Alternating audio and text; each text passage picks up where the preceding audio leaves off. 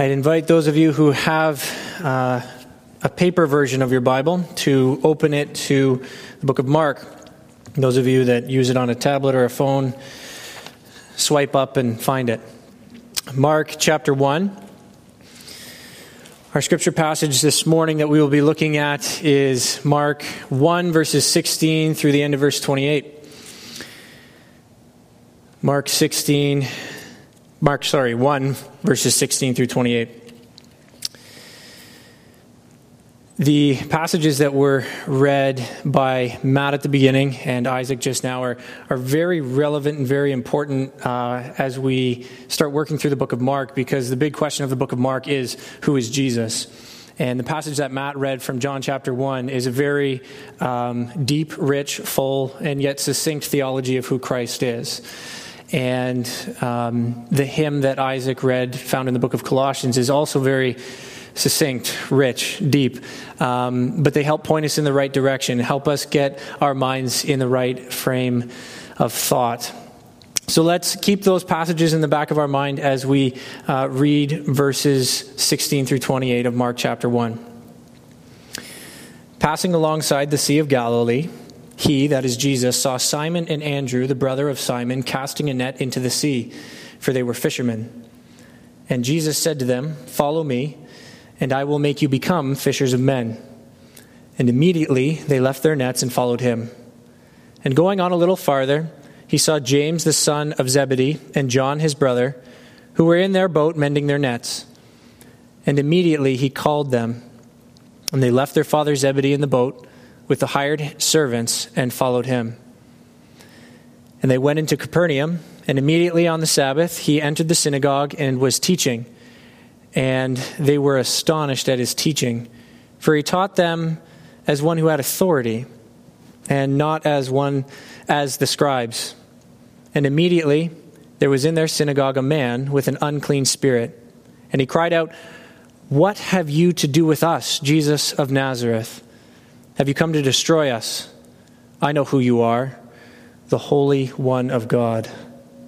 But Jesus rebuked him, saying, "Be silent and come out of him." And the unclean spirit, convulsing him and crying out with a loud voice, came out of him.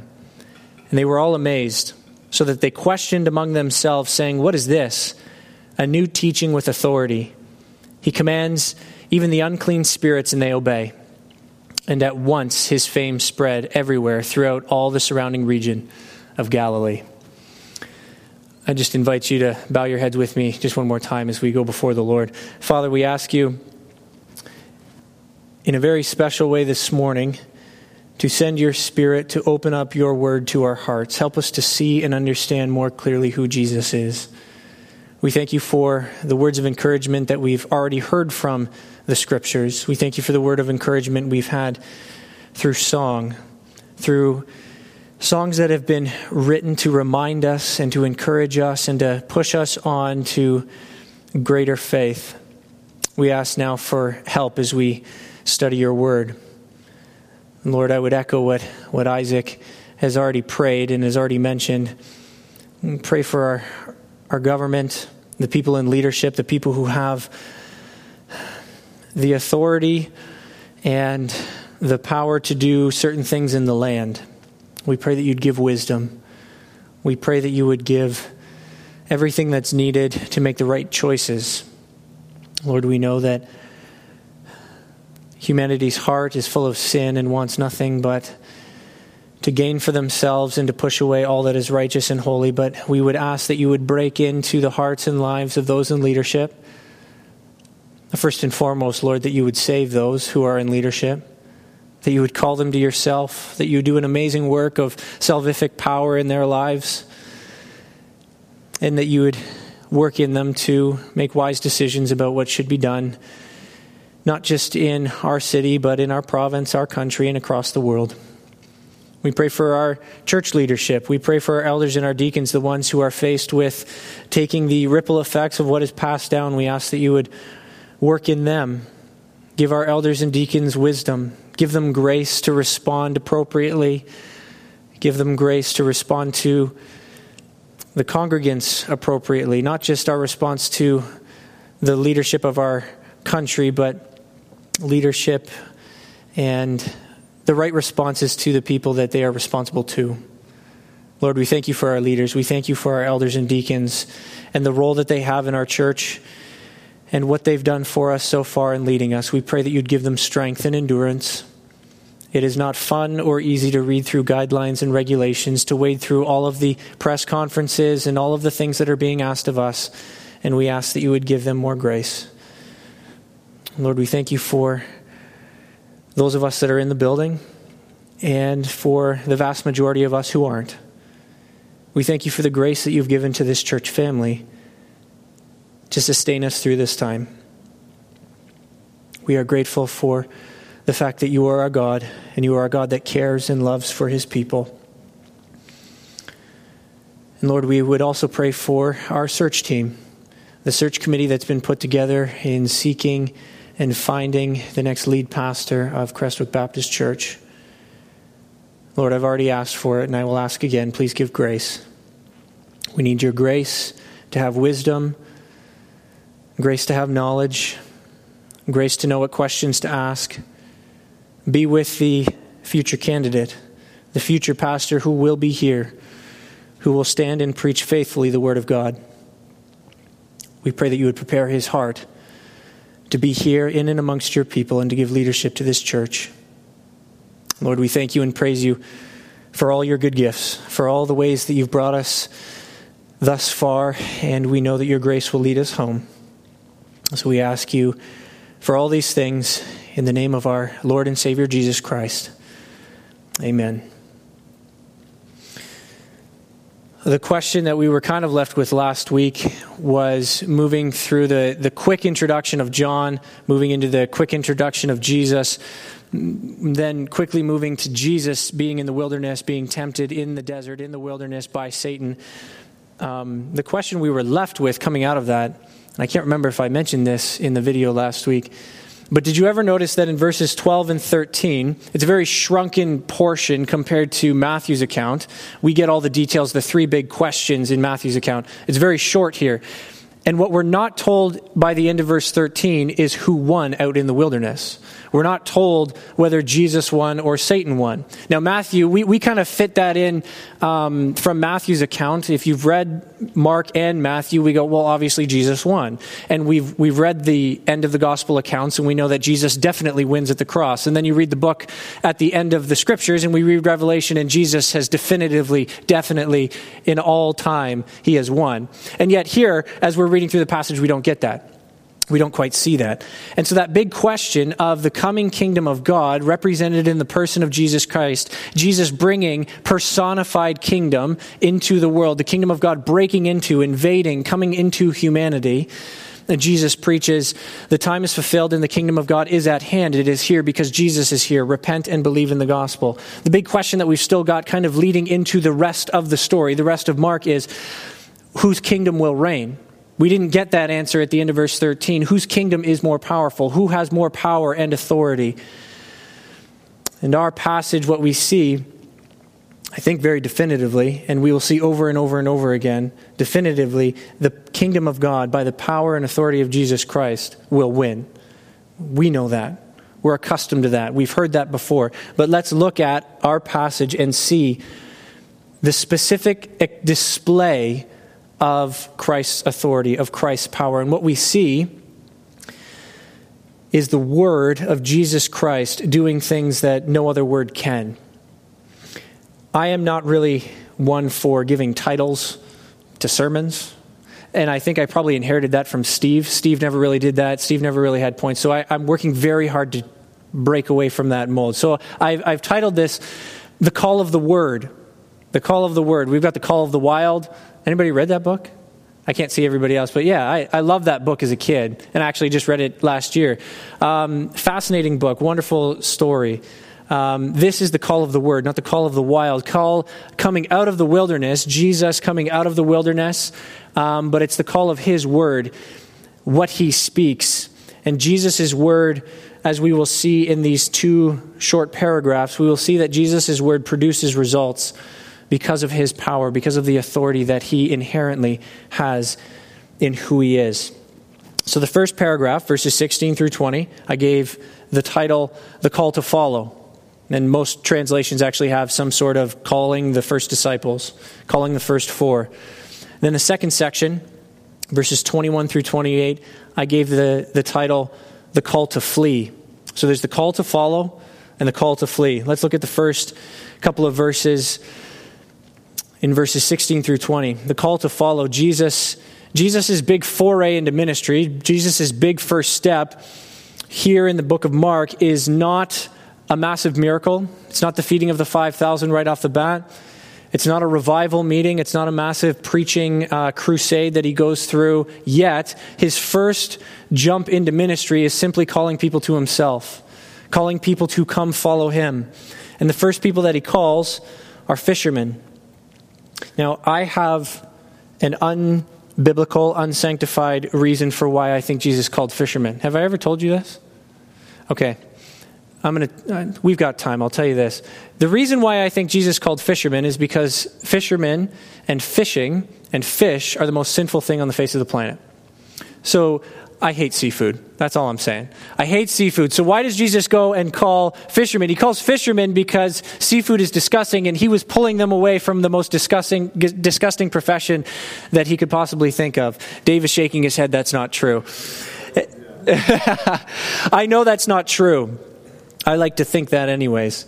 These fishermen were not casual fishermen. They weren't day laborers either. They were successful, shrewd businessmen. We get that from James and John, sons of Zebedee. They were working with their father in the family business, but they've got hired servants. They've actually got a business going.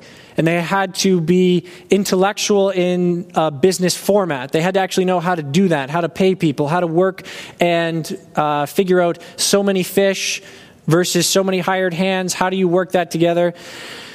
And they had figured that out. They, in all likelihood, because of this business, recognizing that it's not just feeding them. If you are just feeding yourself and your family, you don't need massive nets. You don't need lots of fish because fish spoil.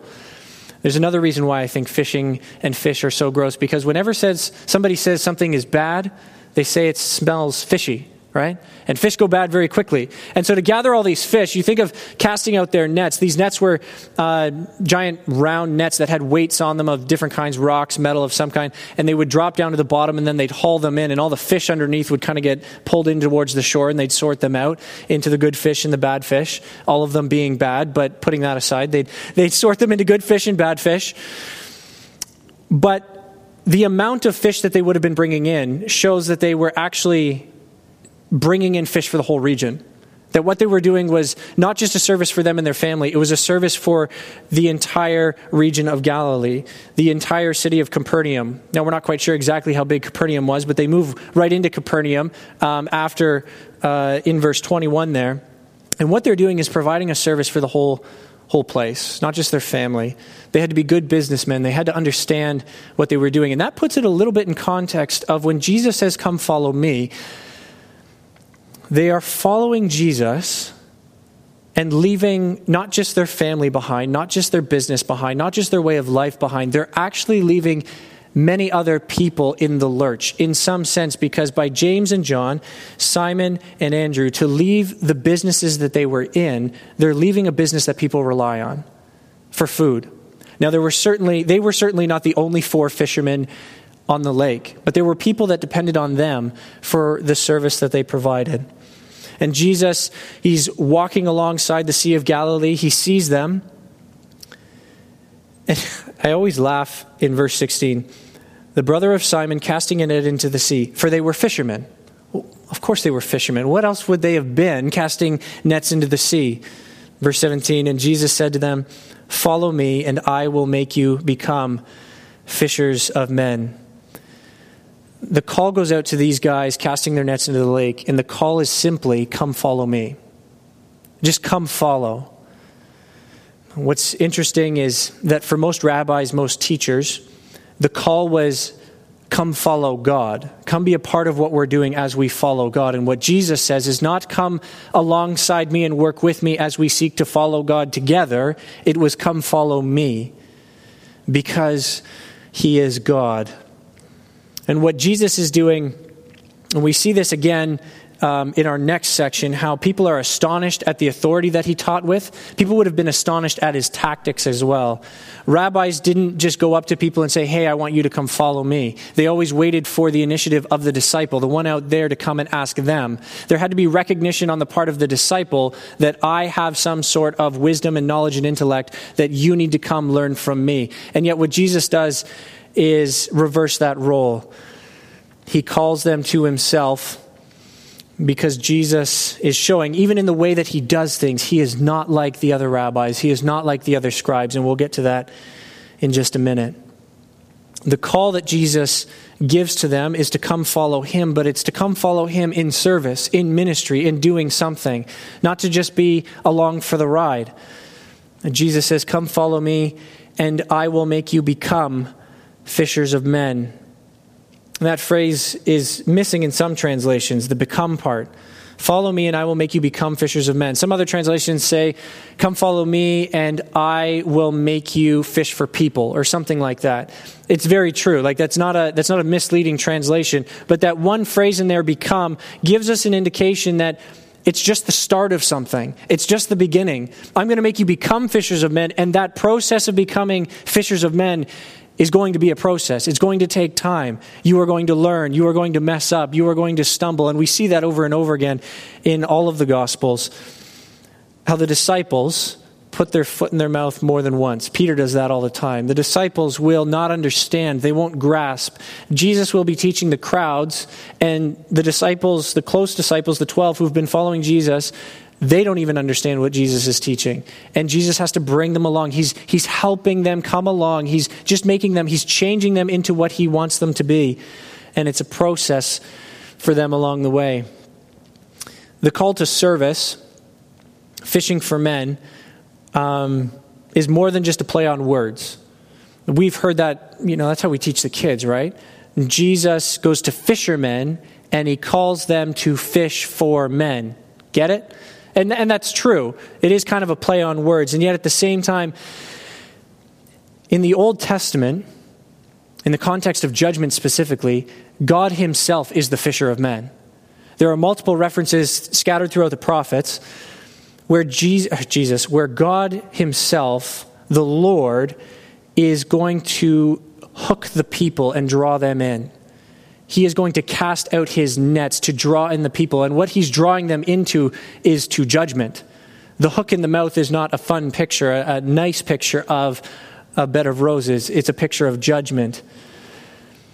And so in this call, having that Old Testament context in the back of our mind, when Jesus calls them to be fishers of men, fishers of people, what we see is that in the Old Testament, God was fishing for men for judgment. And the stark contrast that we will see is Jesus calls these guys to come in service, to learn this service, this ministry of the kingdom of God, to salvation, not to judgment. That what was in the old is not true in the new. They will fish for people. They will fish for men so that those people that they fish for may escape judgment. And the biggest difference, the only difference between the Old Testament context of destruction and judgment and the New Testament fishing for men is Jesus. That's the only difference between the Lord coming in judgment and the Lord coming in salvation, is Jesus is the key. How can Jesus say right now, I will call you to be fishers of men, and it to not be in the context of utter destruction and judgment? It's because he is here and because of what he will do. There is only judgment outside of and apart from Jesus. That was true in the Old Testament context. We got to figure out how that works, but it's true in the New Testament context all the more. That what we see over and over again is there is only judgment and death and destruction. There is only the wrath of God apart from Jesus.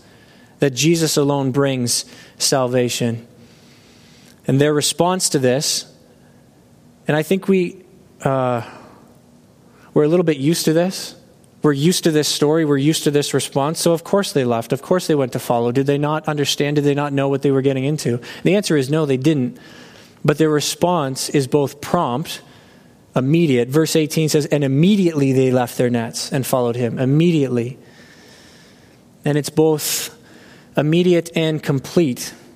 That is, we see in verse 20, for James and John, and immediately he called them, and they left, not nothing, they left their father Zebedee in the boat with the hired hands, with the hired servants. We will see in the hopefully, Lord willing, next week, we will see that Simon has a mother-in-law. And in order to have a mother-in-law, you must have a wife. And so Simon has a wife, and I don't think it's too much of a leap to say that Simon and his wife would have likely had children. That he is responsible for his mother-in-law, that she was being cared for. She's in, Simon doesn't just walk into his mother-in-law's house. That the way things worked was you had houses as families, that you had generational homes that you lived in, and they were likely close to the sea because that's where the family business was. And for Peter to leave, he's not just leaving his mother-in-law.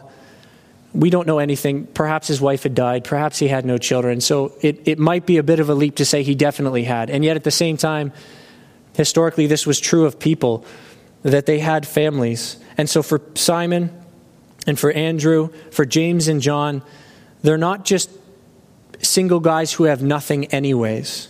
It's not like they were bankrupt and in debt and were looking for something better. They had lives. They had successful lives according to human standards. They were fishermen who had businesses that had people relying on them from the entire region for the service that they provided for these people. And yet they hear the call of Jesus and they respond immediately and fully. And they didn't know much about Jesus at this point.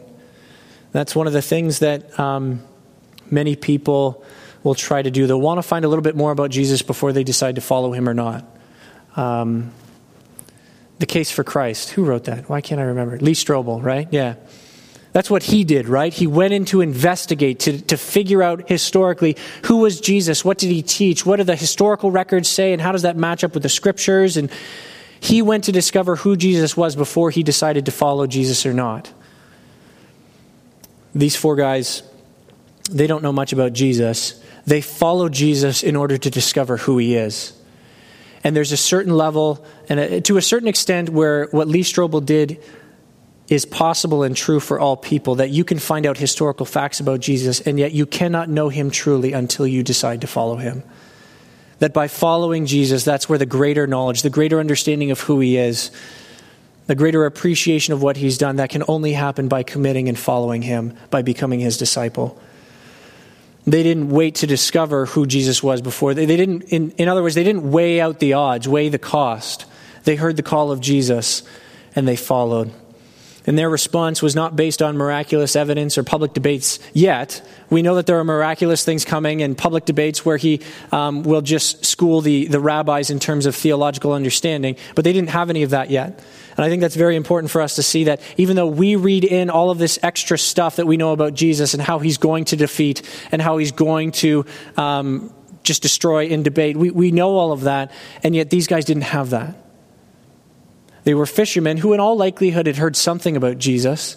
Jesus was in the region and he goes in to teach. He was in all likelihood his name in and of itself was not an unheard name. Jesus was a fairly common name. And yet at the same time, what did they know about this man in particular? We're not quite sure. And yet we do know that they immediately and completely decided to follow him. And all they had was Jesus' call. All they had was his word, come follow me. So that's the call to follow. The second thing we see in verses 21 through 28 is the call to flee. Not people, not humans, but in this case we know it's the call to flee from himself. Jesus will cast out an evil and unclean spirit. After he's got these four guys following him, he enters Capernaum. He enters the local synagogue. There would have been lots of synagogues. Synagogues were just the places of teaching. There was one temple in Jerusalem, but there were many places of learning, places of intellect, places where people would go to be taught by the scribes, the teachers of the law. And he enters the local synagogue in Capernaum and he teaches the crowd. Verse 21, and they went into Capernaum and immediately, that's one of Mark's favorite words, by the way. I don't know if I mentioned that last week. Mark will constantly say immediately, right away. And it's one of those literary keys where it's just one thing after the other. Mark is just walking through the story of Jesus. And immediately on the Sabbath, he entered the synagogue and was teaching. And one of the frustrating things is that we're not told what Jesus was teaching. He enters the synagogue and he teaches, naturally goes to the place of learning and exhortation. That's where he is going to teach about the kingdom of God, about himself. But the focus from Mark is not on the content of the teaching. It's under the power of which he teaches. It's the authority that he teaches with, as opposed to what he is actually teaching. Synagogues were meant to be the place where people would go, where they would soak it all in. The scribes would teach and exhort what the scriptures, what the Torah stated, what it was we were to understand about God. And what we'll see in Mark is that the synagogues are hostile towards Jesus. They're hostile towards the very thing that they were supposed to be all about. We'll see in Mark that demons are present, that evil spirits are there, that there's antagonism from religious leaders, from the religious elite. They'll be antagonistic towards Jesus and his disciples. There's a hardness of heart on the part of mainly the religious leaders, and yet on a lot of people within the crowd. And then in some cases, there's just outright persecution on the basis of those in the synagogue persecuting those who are teaching something contrary to what they've ever heard before. And what should be a welcoming place turns into a hostile place. And yet this is the place where Jesus goes, because these are the people that need to hear this message. Mark just states he was teaching. And it astonishes the people because of how differently he teaches compared to the scribes, the teachers of the law. These people, the teachers of the law and the scribes, that's one of those things where it just depends on your translation. Some will say scribes, some will say teachers of authority, both meaning the same thing, except I think for us, when we hear the word scribe, we just think of people who copy things out, right? Or is that just me? Does anybody else think that? No? Scribes just being like the guys who, here's what the Bible says, and they were just copying out to have multiple copies of the scriptures.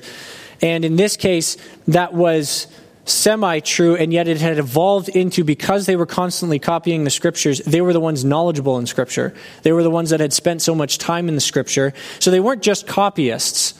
And in fact, they had kind of moved away from that. They were scholars. They were Torah professors. They were teachers, moralists, people who taught how Israelites ought to live in light of who God was. And they were, in some sense, too civil lawyers, because they understood the law, because they understood they had kind of inherited from Moses and his buddies, who, if you read the Old Testament account in Exodus, Leviticus, Numbers, Moses was the one that people went to figure out who's right and who's wrong. You got a civil dispute, who do you go to? You go to Moses. Why? Because he's talked with God. And then that authority gets distributed to, oh no, I can't remember. Was it 80? 70? 80? 72? We're going to go with 80. We're going to go with a handful of other guys. So that there were multiple people who could, I can't remember the specific number, multiple people that that other people could go to hear from God's word. What does God determine in this case? And these guys kind of inherited that role. They had taken on, we've been in the Torah, we've been copying, we've been studying, we will teach the people. And so in some sense, they were lawyers. They were able to distinguish between right and wrong in this case. But the difference is between these scribes and the authority with which they taught and the authority with which Jesus taught. The big difference is that the scribes had a meditated authority. They had meditated on the Torah. They had thought about, they had copied out, they had written, they had been surrounded by the Torah for most of them, the vast majority of their lives. And the difference from that and the authority with which Jesus teaches, which is just in himself. Jesus shows up, he starts teaching, and the people are astonished at his teaching. Verse 22, for he taught them as one who had authority, and not as the scribes. See, the scribes, they had self-imposed authority based upon the fact that they had spent time in God's word, in the Old Testament, in the Torah. And they had this meditated authority that they had brought upon themselves. And yet when Jesus shows up, he teaches, and he teaches with authority that's based just on who he is. Just based on his word and his word alone. He's not referencing any scholar. He's not referencing any scribe, which is what many of the rabbis, the teachers of the law, had to do. As so-and-so says, or as this rabbi has stated, I'm with this guy. This is what we kind of do in our circles, where most of what I say is not fresh out of my own mind. I did not come up with it myself. And yet, so in many ways, even though they are my thoughts and my notes, I have learned from other people. I have learned from the people who have gone before and studied the scriptures. So in many ways, I could say, as Dr. Carson has stated, as Pastor Piper has stated, as these guys who have gone before and been studying and soaked in the Word, that's how we work, how we operate. And yet Jesus shows up and he doesn't pitch his authority to anybody else who's come before. He doesn't pitch his authority to anybody else who's got a greater authority, because he in and of himself has the greatest authority. And what we see in Mark is not the content of his teaching, but the authority with which he teaches. And that the person of Jesus, who is Jesus, takes priority over the subject of what he actually teaches about. We get the basic content back in verse 15. The kingdom of God is at hand, repent and believe. That is certainly what he's teaching. But from what passage, from what angle, from what illustration, we're not told. The most important thing for Mark is, do you not see that this one who is coming and teaching with authority teaches with the authority of God himself? When he speaks, God speaks. Then a man with an unclean spirit appears. I always found that shocking too. Immediately there was in their synagogue a man with an unclean spirit. How did this guy get in? So they don't have people guarding the doors saying, are you in your right mind or not? This guy was free to come and go. And as we see elsewhere in the gospel accounts, there were people with evil spirits who lived with family. There were people who lived out in the mountains, the strong man who couldn't be bound. There was people who, my son is bound by an evil spirit, and they come to Jesus seeking help. This guy, he is immediately in their midst, in a synagogue with them, hearing what Jesus has just said, hearing the authority by which Jesus speaks. And the surprising thing about this man with an unclean spirit is that this unclean spirit, this demon, seems to understand more than the crowd does. That he understands more about who Jesus is, which is Mark's point, than the people there listening. Look in verse 24. This is what he says. What have you to do with us, Jesus of Nazareth? Have you come to destroy us? The answer is yes, by the way. That's, again, not answered right here. It wasn't answered in the end of verse 13. It's not answered directly here. But yes, Jesus has come to destroy the kingdom of Satan. He has come to destroy and will destroy all those who oppose the kingdom of God. What have you to do with us, Jesus of Nazareth? Have you come to destroy us? I know who you are, the Holy One of God. This evil spirit knows who Jesus is. This is not a profession of faith, which is a very important distinction for us, that knowing a lot about Jesus is not the same as knowing Jesus.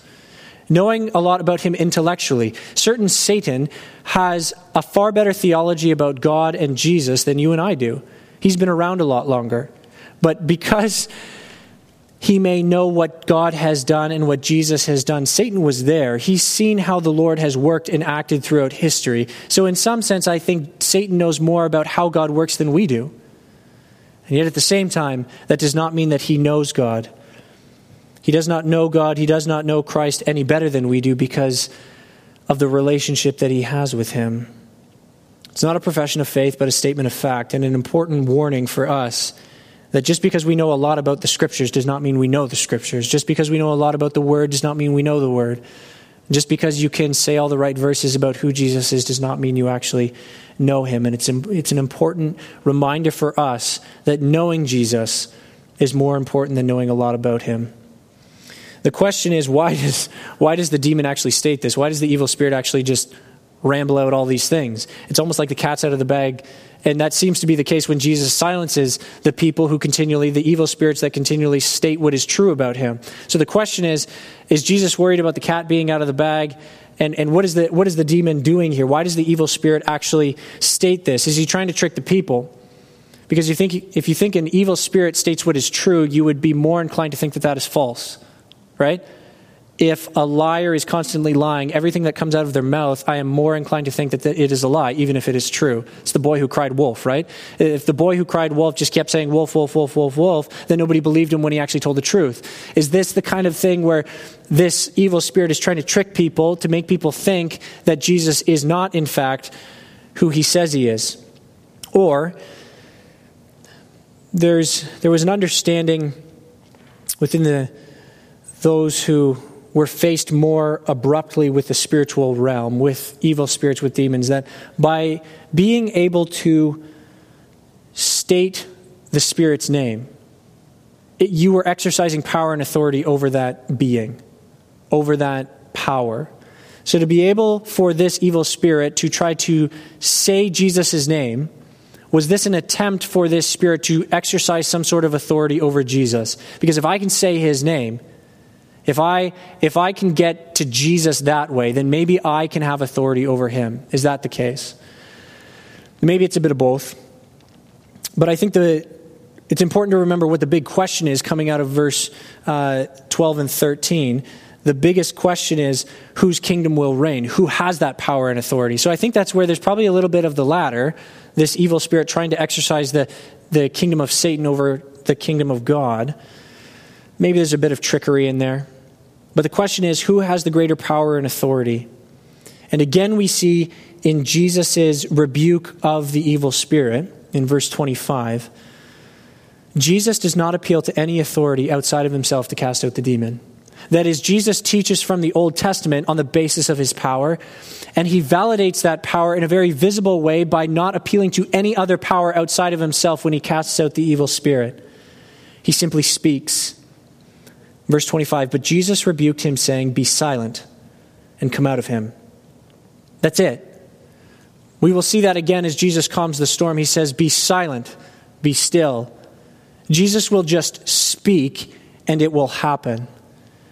And again, we see the immediate result coming from the four guys earlier. The immediate response is again here in verse 26, immediate silence and immediate expulsion. Verse 26 says, and the unclean spirit convulsing him and crying out with a loud voice came out of him. Immediately, right away. There was no debate. There was no massive struggle. There was no arm wrestling thing that went on. Have you seen that picture kind of floating around the internet of Jesus with his flowing blonde hair and his nice complexion in an arm wrestle battle with the devil? Have you seen that? Maybe it's probably 10, 15 years old.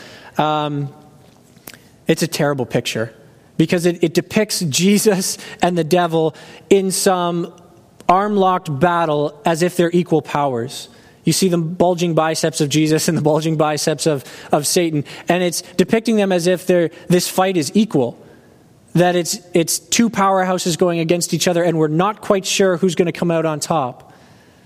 And yet, even though we were wondering who's going to come out on top at the end of verse 13, there is no doubt right here that Jesus will always come out on top. There's no, just instantly, the demon, this evil spirit, the unclean spirit must do exactly as Jesus says. Naturally, people are astounded by the effect of Jesus' word. Verse 27, and they were all amazed, so that they questioned among themselves, saying, what is this? A new teaching with authority. He commands even the unclean spirits, and they obey. Even the unclean spirits, that is, the unclean spirits within this realm, within this region, within their understanding, they were untouchable. We can't do anything to these unclean spirits. They come, they take their will, and they just impose it upon whoever they wish. That is, there's nothing that we can do as humanity to go against and war against these unclean, these evil spirits. And yet when Jesus shows up, he teaches with authority and he expels with authority simply by speaking. And people are astounded by the effect of his word because that's all there was. That's all he had done. He didn't punch out the guy with the evil spirit. He just spoke and the evil spirit had to leave. Men held captive by unclean spirits are set free by the one anointed by the Spirit of God. That was very important just earlier. The baptism of Jesus with the Holy Spirit descending onto and into and empowering for service the Son of God. And the one who is powered, overshadowed by the Spirit of God casts out those shadowed and overpowered by the spirit of the devil. by those evil and unclean spirits. And this news will spread quickly. Verse 28, and at once his fame spread everywhere throughout all the surrounding region of Galilee. Redeemed captives is certainly good news. The kingdom of God is at hand. The gospel of Jesus Christ is here. And what is its essential message? Redemption for lost souls. Redemption for captive souls. Captive in this sense, and yet as we continue to explore and understand the teaching of Christ, continue to explore and understand what Paul exhorts us in his letters, it's not just those bound by the evil spirit that are lost and captive. It is each and every individual who is apart from Jesus Christ, bound and captive by sin, with a rebellious heart towards God. And what has Jesus come to do? He has come to set those people free. He has come to set his people free. That's pretty good news, I think. That is gospel at its core. And it's encouraging to see that these people, as ignorant and misunderstanding as they were, they didn't keep that to themselves. His fame spread. Have you heard what Jesus has done for this man? He was once bound captive by this evil and unclean spirit, and Jesus has set him free. Good news indeed. Well, we are faced with two things, I think, as we finish up our two sections here. From the call to follow, we are faced with the reality of leaving everything for the sake of following Jesus. That we state very emphatically, and yet in our Western culture and society does not carry the weight it does for our brothers and sisters in Africa or our brothers and sisters in China. The fact that following Jesus may lead to me losing everything is nice in theory and yet not in reality. I haven't experienced that yet. I haven't had to. The time may be coming where we are faced with that reality. But these men were faced with the ever-present reality that if I am to follow Jesus and follow him in service in the way that he has called me, that means I leave my family. That means I leave my business. That means I leave my friends. That means that maybe in some small capacity, although I don't quite understand, I leave people dependent on me in the lurch. I'm not quite sure what that means, Lord, but okay, you've called me to follow you and I will follow.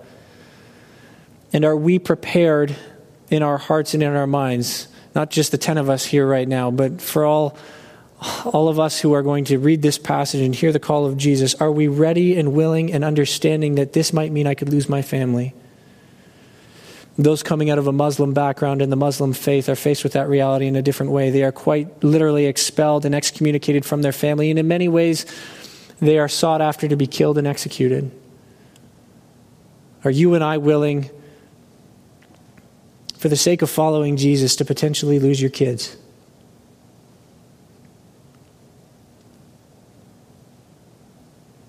I don't think I can.